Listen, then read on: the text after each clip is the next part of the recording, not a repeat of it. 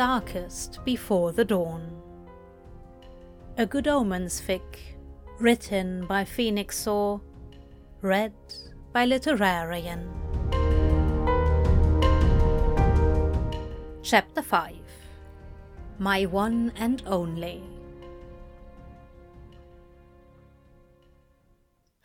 A certain characteristic of Aziraphale that Crowley has found hard to miss over the millennia is that, despite his general intelligence and wit, he is too damn naive and nice to humans. Humans that don't necessarily return the courtesy.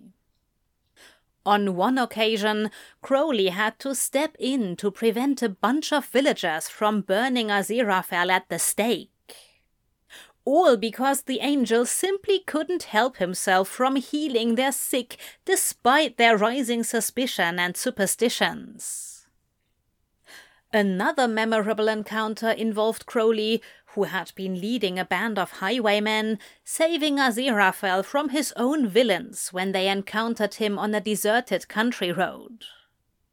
Aziraphale had tried to negotiate with sword-wielding brigands using kind reprimands instead of a damn miracle. After every incident, Crowley rounds on Aziraphale with exasperation, while the latter stubbornly maintains his stance on teaching kindness through example. They bicker and argue and fight, but eventually the rescues always pay off anyway, because the angel never fails to thank Crowley. And he thanks Crowley well, so well that when they curl around each other later, sweaty and satisfied, Crowley doesn't really mind having to save Aziraphale's ass from whatever new trouble it lands in. Perhaps he ought to have considered a bit earlier that Aziraphale's tendency to attract danger would eventually compromise him as well. He learns his lesson after the frankly ludicrous circumstances that land Aziraphale a date with the guillotine in revolutionary France. Crowley is filled with disbelief when he finds the angel in the Bastille, but Aziraphale acts all cute and coy about it. He rolls his eyes and sets Aziraphale free because, well, he'd rather not condemn him to decades of paperwork in heaven, leaving Crowley to grow bored down on earth. The same reason why Crowley had helped Aziraphale out of all his previous scrapes, he's told himself. Aziraphale offers to treat him to lunch, but Crowley pays the bill anyway, which has the angel staring at him with smouldering eyes.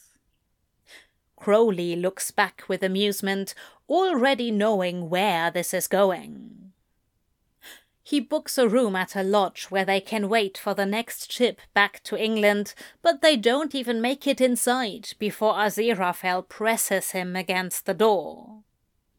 He tastes like strawberries and cream and the expensive wine Crowley had ordered with their crepes.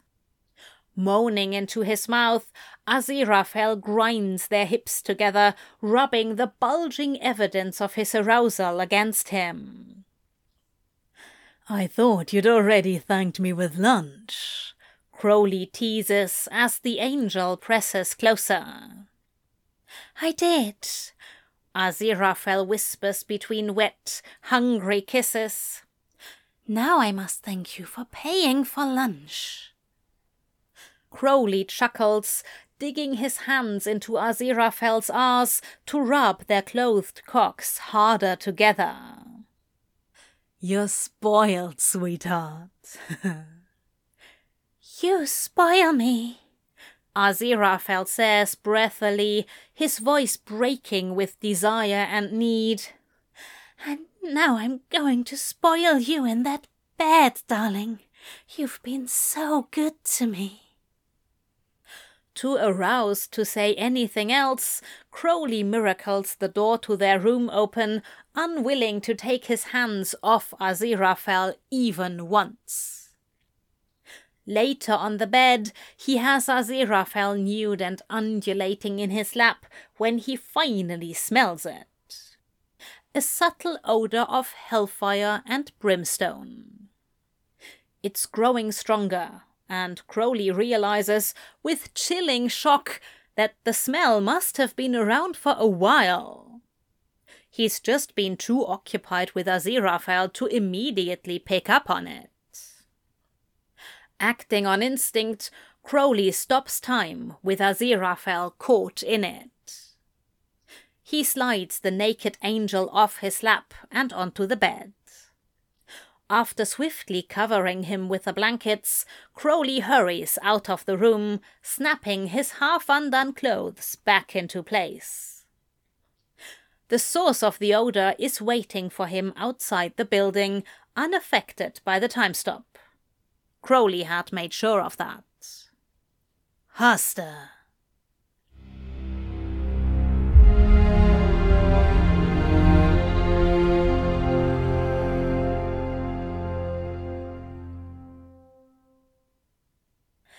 It is by far one of his worst experiences with hell. And by definition, there is none that's not bad down there. Crowley is summoned to the throne room, where he is icily informed by Beelzebub, in the presence of Dagon, Haster, Ligger, and the uncomfortable-looking junior demon, that his fraternizing with the enemy has, at last, come to light. The junior demon is made to step forward. Scratching at his dual hair horns, he awkwardly reveals that he has been deployed on and off to keep an eye on infernal movements and field agents on Earth. He'd seen Crowley leave the Bastille with Aziraphale, his traitorous saving of an angel of heaven implicit. Under the dangerous glare of his superiors, Crowley tenses for a moment, feeling strangely caught. But then he remembers himself. "The Principality, Aziraphale," he drawls, relaxing back into a careless slouch. "Yeah, I'm fucking him." There is a ripple of shock across the room. "Yep. He's the other side's representative on Earth. I've been seducing him for a long time now." "Why?" Dagon begins to bluster, looking torn between disgust and confusion. "I get him to give up information on what Heaven is up to and his assignments. Then I go out and do my whiling." Crowley gives a careless shrug. "Makes it easier to fuck up upstairs work." The murderous looks are beginning to dissipate, replaced with grudging appreciation and curiosity. Except for Haster. "And he gives you all this information willingly?" he asks dubiously, narrowing his cold black eyes. "Fucking angel, right? And you can get him to sing anything." Crowley smirks to titillating laughter. "He's completely infatuated, and I keep tabs on him." "But why in the blessed heavens would you save him from this corporation?" Haster snaps. At that, there is a murmur of assent from the other demons. "'Cause I don't want to deal with any replacements. Imagine, I already got this one in my thrall, and now I gotta go stick my dick in another? Besides," Crowley adds, deciding to go all in, "he might even properly fall for me." It's almost comical how far the bad pun goes in turning the situation in his favor. Crowley tries to hide his relief when Beelzebub, Dagon, and even Ligger finally look properly impressed, snickering loudly. "Bet on you, Crowley," the Prince of Hell praises with reluctant respect. Crowley gives a feral grin. "Always trying my worst, Lord."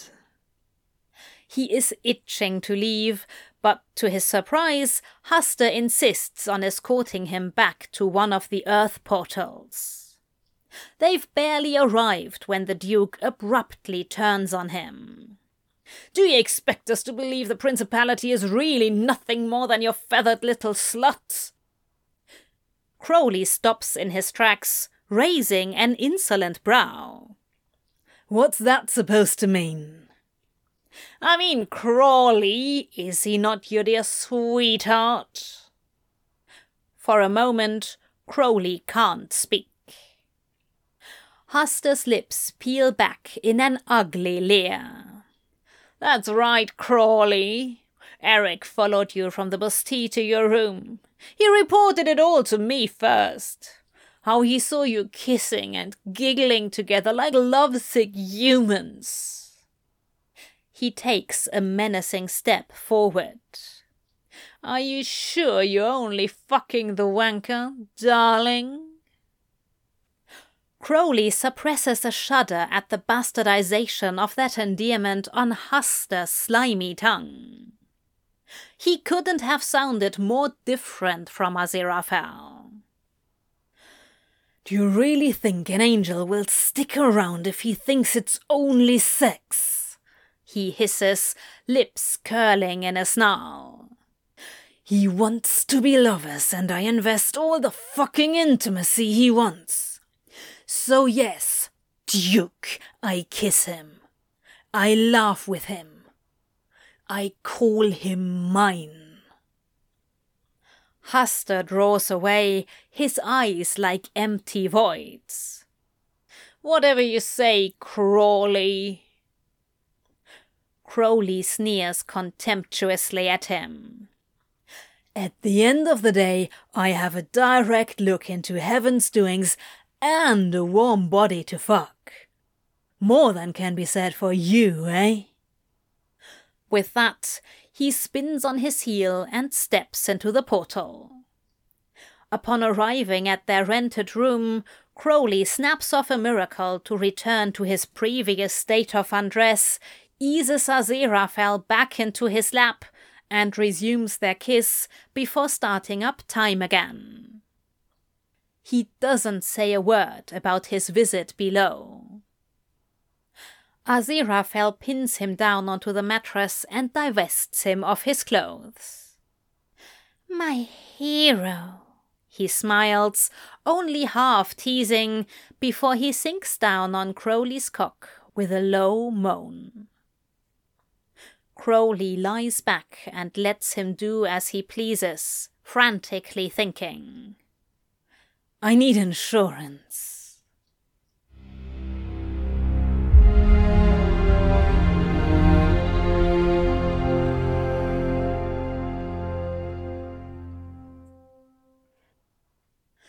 Crowley considers his options for decades. When it comes right down to it, there are only two things that can actually destroy a demon: a weapon forged and blessed in heaven itself, or the closest man-made equivalent. He longingly thinks about the flaming sword Aziraphale used to wield, lost from human hands to the sands of time. There isn't a chance in heaven that he can creep into upstairs armory to steal another. Crowley is desperate, not suicidal. That leaves just the one option, really. He thinks he's making the right call by asking Aziraphale. Not only can the angel simply waltz into a church to acquire holy water or bless some himself, but it doesn't occur to Crowley that he may refuse. Never before has he asked any material object of Aziraphale, after all. And this, in particular, is incredibly important to him. He has made that clear. And yet, there it is. Aziraphale, for the first time in as long as Crowley can remember, says no. Crowley blinks, trying to wrap his mind around it. The situation becomes hideous and fast. "I'm asking you for just one thing." "I'm not an idiot, Crowley." He calls it insurance. Aziraphale calls it a suicide pill. "That's not what I want it for," Crowley snaps, desperation and anger coalescing within him, but then Aziraphale says it. He uses that word, the same one Hell did. Fraternizing. And Crowley gapes at him, feeling his temper and something far uglier pull taut inside him. The thing snaps. "I have lots of people to fraternize with, Angel." He spits the words like venom. Aziraphale is shaking, looking angry and hurt when he has no right to be. "Yes, I know you do."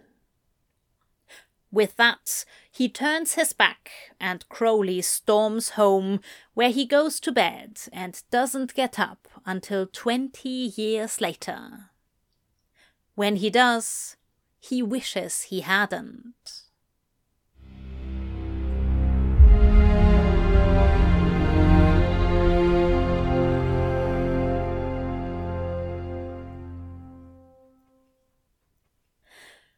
Some of his anger and disappointment have cooled off, as per the effects of a good nap. In higher spirits, Crowley sets out to find Aziraphale again. Perhaps 2 decades have been enough for the angel to calm down as well and properly hear Crowley out this time. The first sign of something gone wrong is when Crowley finds Aziraphale's bookshop that the angel had worked so hard to open for decades, dark and empty. It's evening already and long past dinner time. Aziraphale never leaves the shop at this time of night unless it was with Crowley before their fight. At first, panic tightens its noose around Crowley's throat. He remembers being dragged down to hell and accused of fraternizing with the enemy. For a moment, he fearfully wonders if heaven has finally caught on and recalled Aziraphale, punished him. No. Forcing himself to calm down, Crowley concentrates, and yes, he can feel it. Aziraphale's ethereal aura. Faint, but on the earthly plane of existence. The angel is still here. Turning his back on the bookshop, Crowley focuses on Aziraphale's essence and begins to walk. Confusion is the first thing he feels when his senses lead him to Portland Place, a feeling that increases with every step he takes until he reaches his destination. It takes all of a minute for Crowley to discern what kind of place this is, and when he does, the thought of Aziraphale in there makes him stop breathing. It takes even less time than that to slip inside. To heaven with this place being the most exclusive gentleman's club this side of England. If Crowley wants in, he's in. As he makes his way in, pulling invisibility around him and stifling his aura, Crowley finds himself hoping that he won't see what he suspects that he will see. This is Aziraphale, though. Crowley doesn't know why he is here, but this is Aziraphale, and he's not the sort of being to...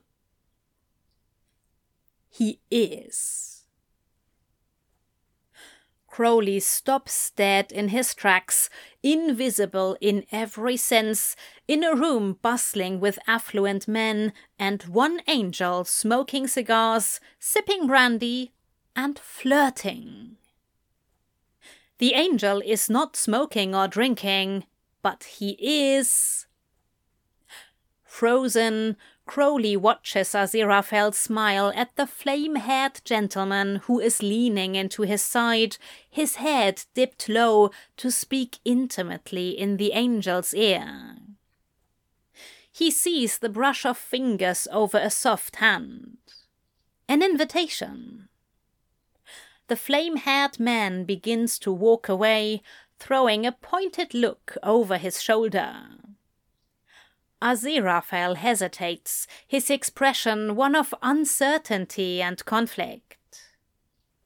He follows. Crowley watches them leave the bustling main hall, disappearing down a corridor and into another room. The door shuts behind them with a meaningful click.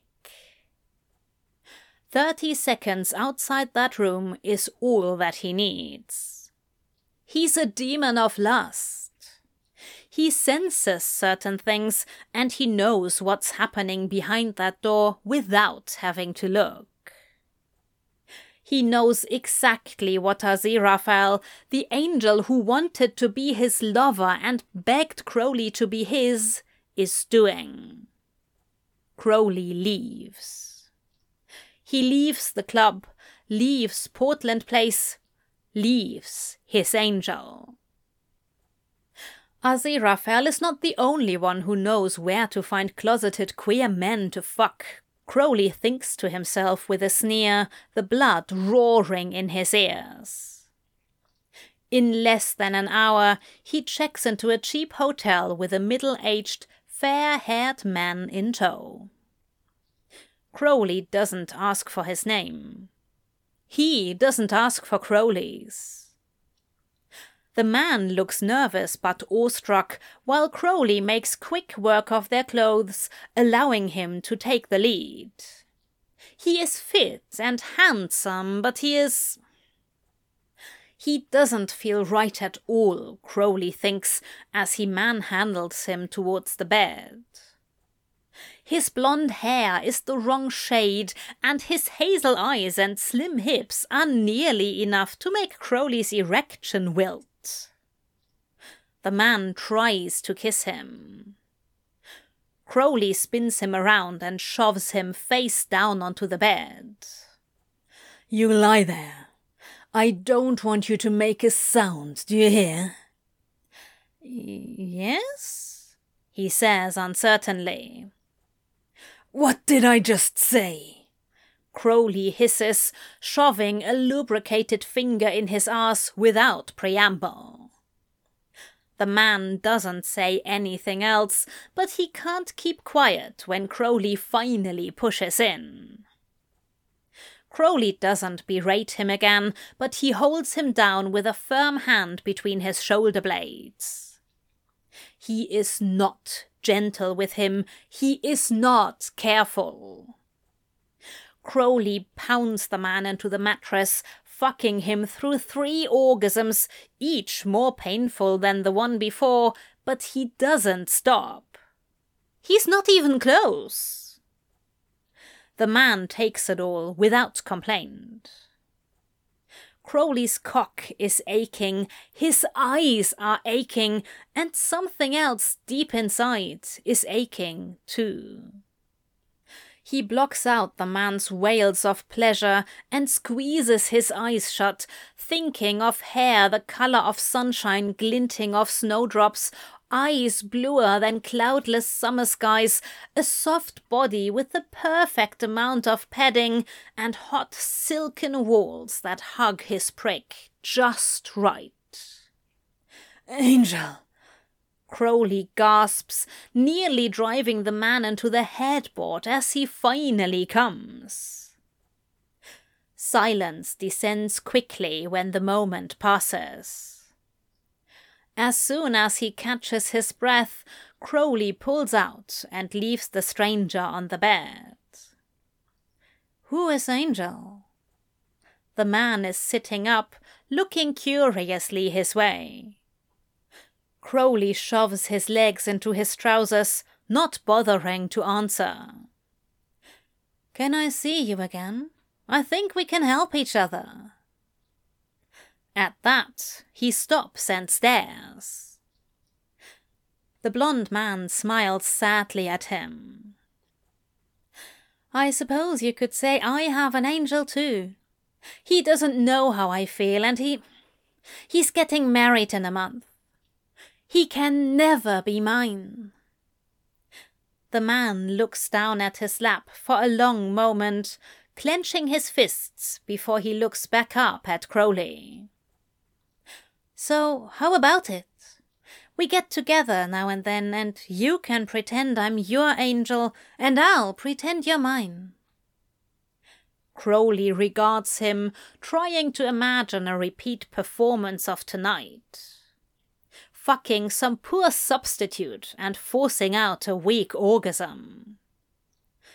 He finishes dressing and stalks to the door. I'm going back to sleep.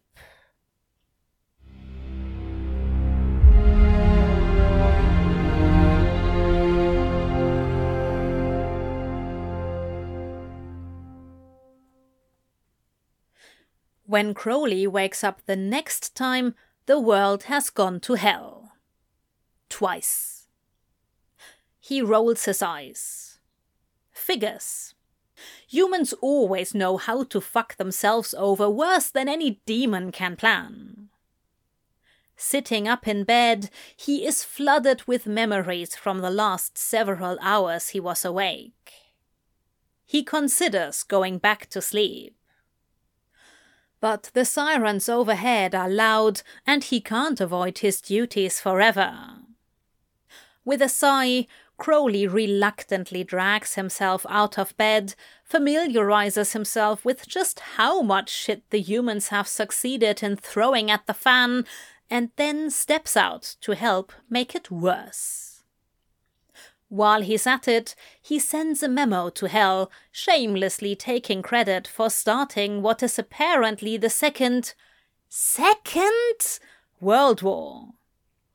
And just like that, his inactivity over the past 80 years is immediately wiped clean from his infernal slate. Crowley goes to work.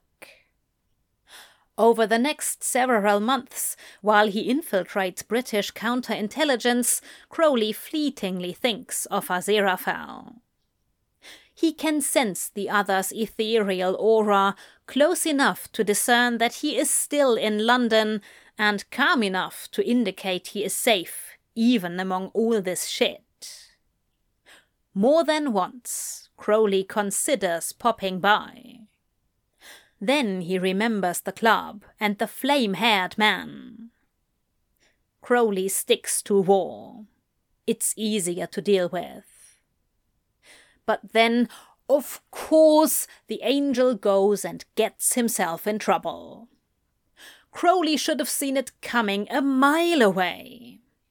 Aziraphale is a danger magnet, and they are in the middle of a fucking world war. When word reaches him of the special book deal and double-crossing that is to go down, Crowley considers for all of 5 seconds just staying out of it. It's not his bloody problem, and Aziraphale can deal with a few decades of paperwork upstairs.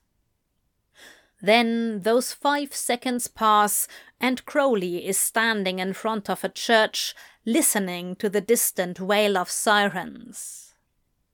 Of course, it has to be a fucking church. Blessing under his breath, Crowley stomps inside.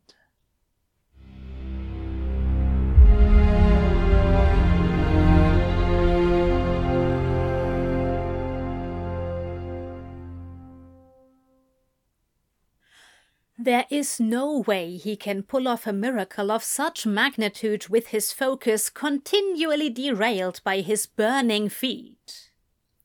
Thrice blessed, consecrated ground. He shoves the task of saving both of their skins into Aziraphale's hands. Thankfully, the angel's trusting naivete, which nearly got him shot in the face a few minutes ago, is not a fair reflection of his cleverness. He gets Crowley's message and delivers perfectly. Right before the bomb's impact, Crowley catches sight of the bag of Aziraphale's books there in the clutches of that shite man. He receives a split second to focus his energy. The church blows to smithereens around them. As the smoke begins to clear and Crowley's feet finally cool down, he is faced with Aziraphale properly for the first time tonight. The angel is aglow in the ambience of the little fires burning all around them, and somehow soft-looking even amidst the destruction. Behind him is an eagle lectern, its lopsided wings ablaze, framing Aziraphale as if they were his own. Fallen angel. The thought rises, unbidden, in Crowley's mind. Aziraphale is staring at him, blue eyes wide and hands fumbling with his hat. His lips part as if to speak, but no sound comes out. Crowley pushes the heavy bag of books into Aziraphale's arms, causing him to drop the hat. "Lift home," he offers, his voice devoid of emotion. Aziraphale doesn't reply, gazing down at his books in mute shock. Slowly, he looks up, and Crowley starts at the sheen of tears in his eyes. Without a word, Aziraphale drops the bag onto the rubble. And then, with eagle wings burning at his back, he reaches for Crowley, gently removing his dark glasses to kiss him soundly on the mouth. "I love you." The confession, low and trembling, is whispered against his lips. Crowley opens his eyes, meeting Aziraphale's, which are so close they are out of focus. "I love you," he repeats, and wraps his arms around Crowley's neck and kisses him again, his lips soft and warm and passionate. Crowley's mind is reeling, trying to process what is happening, and those impossible words Aziraphale just uttered. He doesn't quite understand the point of Aziraphale's confession, but he understands the point of kissing. Especially when Aziraphale parts his lips and licks across the seam of Crowley's mouth.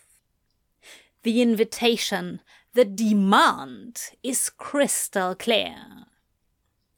He is pressed flush against Crowley's body, solid and plush in his arms. And fuck, it has been so goddamn long. Crowley might have been asleep for the better part of a century, but he feels the weight of their separation. Faintly, it occurs to him that he has a reason for being angry with Aziraphale, but the angel's tongue is in his mouth, and he can't spare a single thought to anything else right now. Aziraphale is warm and real, and Crowley is already starting to feel overheated, his body reacting to the angel's touch. "I love you," Aziraphale whispers again between their heated kisses. "I've missed you. Oh, how I've missed you. So much." His hands pull at Crowley's jacket, the movements impatient and oh so familiar. "Please," he says against his lips. "I want you, darling. Right now."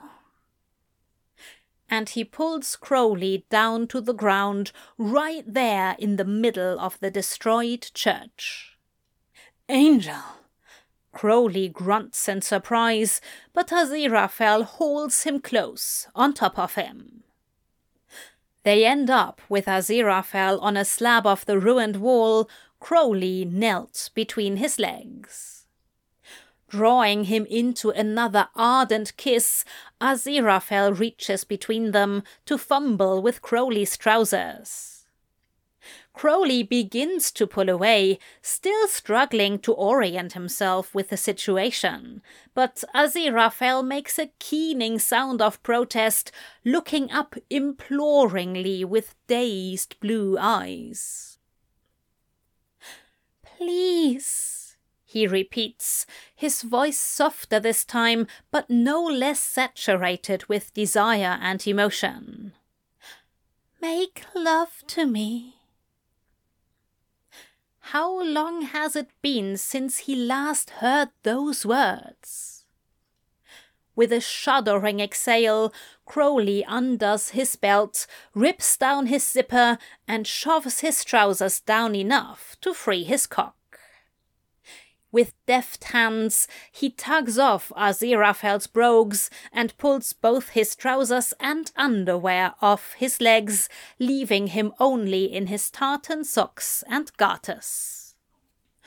Resuming their ferocious kiss, Crowley slides a hastily lubricated hand into the cleft of Aziraphale's arse. He stills, taken aback, when his fingers find Aziraphale's hole already slicked. Aziraphale meets his gaze heatedly, a lovely flush blooming on his face. "Please, I need you." With a hiss, Crowley is on him, palming his cock desperately before pressing the head between Aziraphale's cheeks. Aziraphale arches his back, moaning with anticipation even before he is breached. His voice breaks when Crowley slides inside him, his prepared hole stretching easily around his prick. "Oh, Crowley!" Aziraphale cries out, grabbing him around the shoulders. "Oh, yes, yes, give me more, darling. Oh, I've missed you so much." He breaks off when Crowley begins to rock into him, the movements of their hips fluid and speaking to the thousands of years they have spent doing this. Within moments, Aziraphale's legs are locked around him, urging him deeper and harder. His eyes flutter with pleasure as Crowley gradually picks up the pace, thrusting his cock steadily into the angel's heat.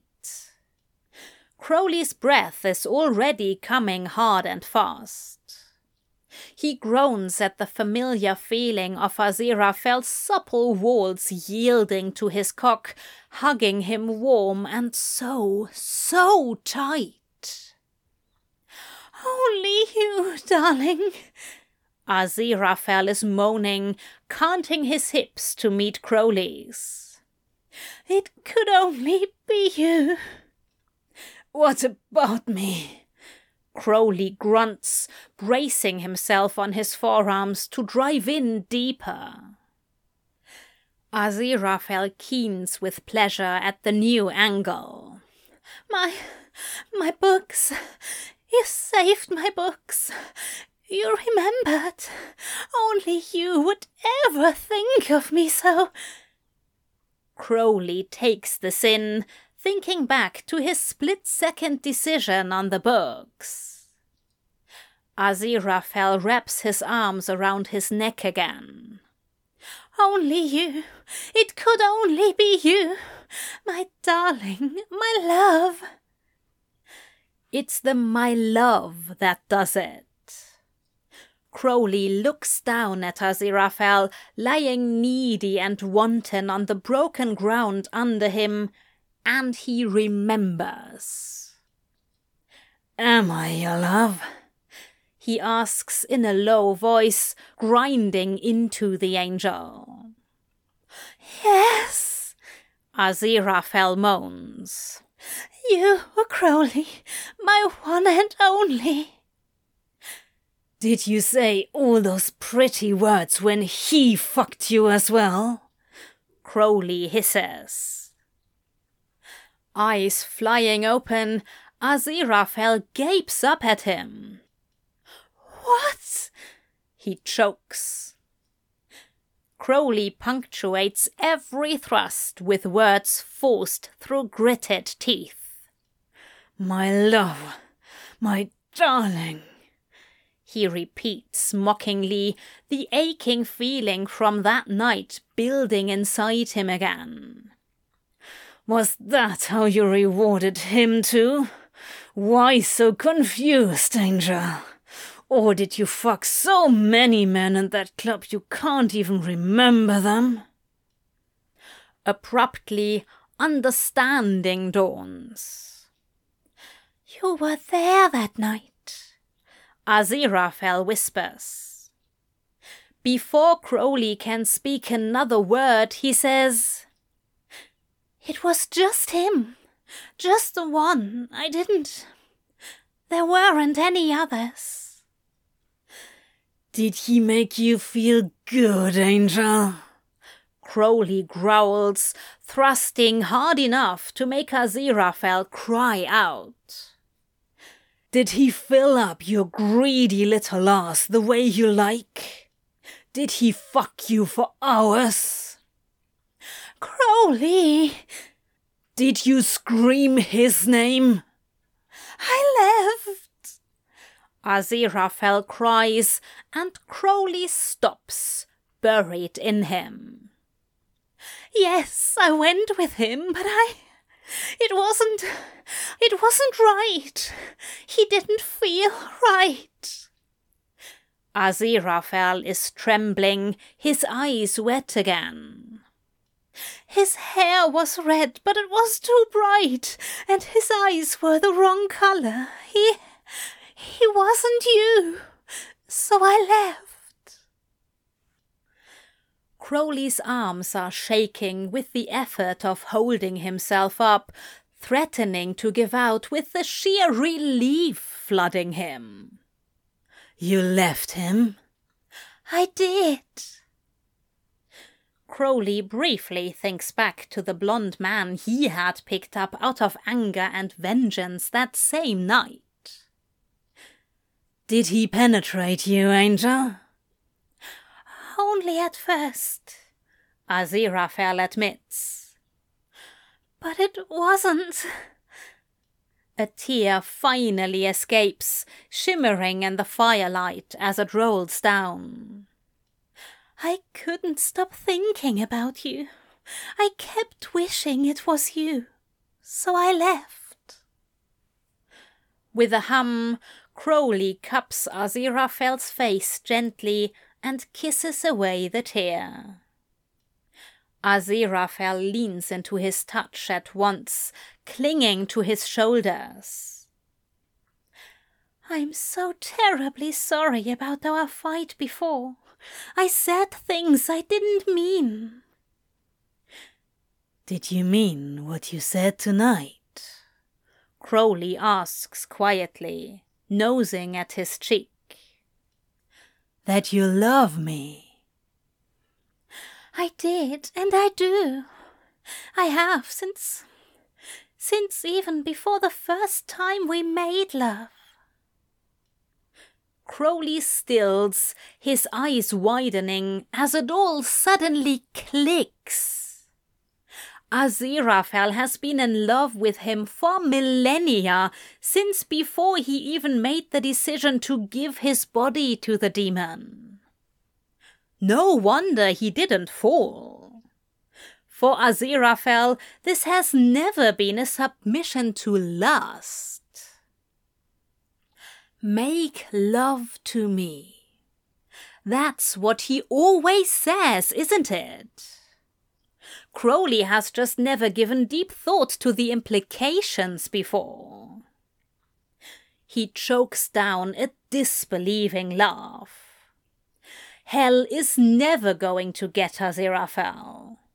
He can tell Beelzebub and Huster that he's seducing an angel all he likes, but that's not what any of this is to Aziraphale. Crowley gazes down at the earnest blue eyes, thinking carefully. if he is to parse the implications of this, a love relationship for Aziraphale means Crowley's companionship and fidelity, things that he has already been giving Aziraphale for centuries before their fight. Aziraphale's confession changes nothing in the grand scheme, really. It only further cements what he already is. Crowley's. And that is a fact that has long been carved into stone. So Crowley kisses him, soft and sweet enough that it seems to be saying, "I love you too," and then deep and filthy to seal the deal. Aziraphale is his. He has become his willingly, and Crowley drinks the sweetness of it from his lips. But when he fucks Aziraphale, it is not sweet this time. He fucks him hard, wiping away the presence of anyone else who has been here where they had no right to be. He fucks him raw, leaving behind reminders, painful and branding, of precisely to whom Aziraphale belongs. Aziraphale embraces all of it with a resounding cry of Crowley's name, a scream of utter rapture amid the burning remains of a place that was once a little bit of heaven.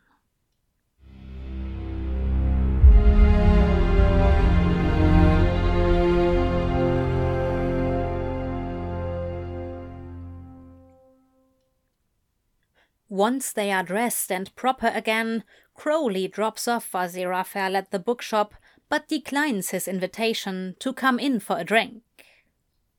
"Still got some work to do, Angel." Namely, hunting down the superiors of those Germans who put a target on Aziraphale. The angel looks disappointed. "Will you come back sometime?"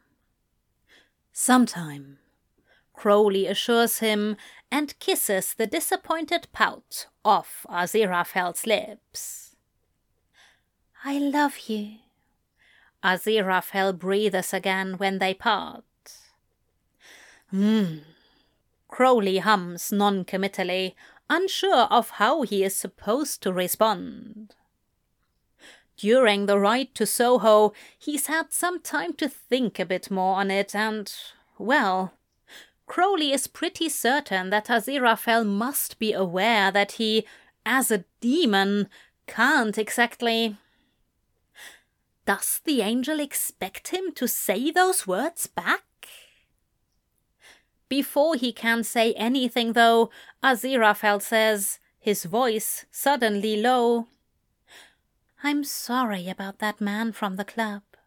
I never meant to hurt you." Crowley waves it off. "None of that now. It's in the past." "And I'm sorry about our fight from before that." Aziraphale looks anxious, aware that he is leading them into troubled waters again. "Crowley, I can't lose you. These past 80 years were torment enough. The thought of your destruction at the hands of Holy Water, I can't bear it. I hope you understand why I refused you, darling." "But that's just the thing, isn't it?" says Crowley, keeping his tone somber and hurt. "You refused me." Aziraphale's eyes widen. "My love, as I said..." "I've never asked anything of you, sweetheart." Crowley puts the slightest emphasis on the endearment. "All these thousands of years, and that insurance was my one request. And you said no." "Crowley, please." "But hey, it doesn't matter now." Crowley pulls Aziraphale into his arms and kisses his temple. "It's all right." Aziraphale tries to speak again, but Crowley shushes him with a long kiss to his lips. "Good night, Angel.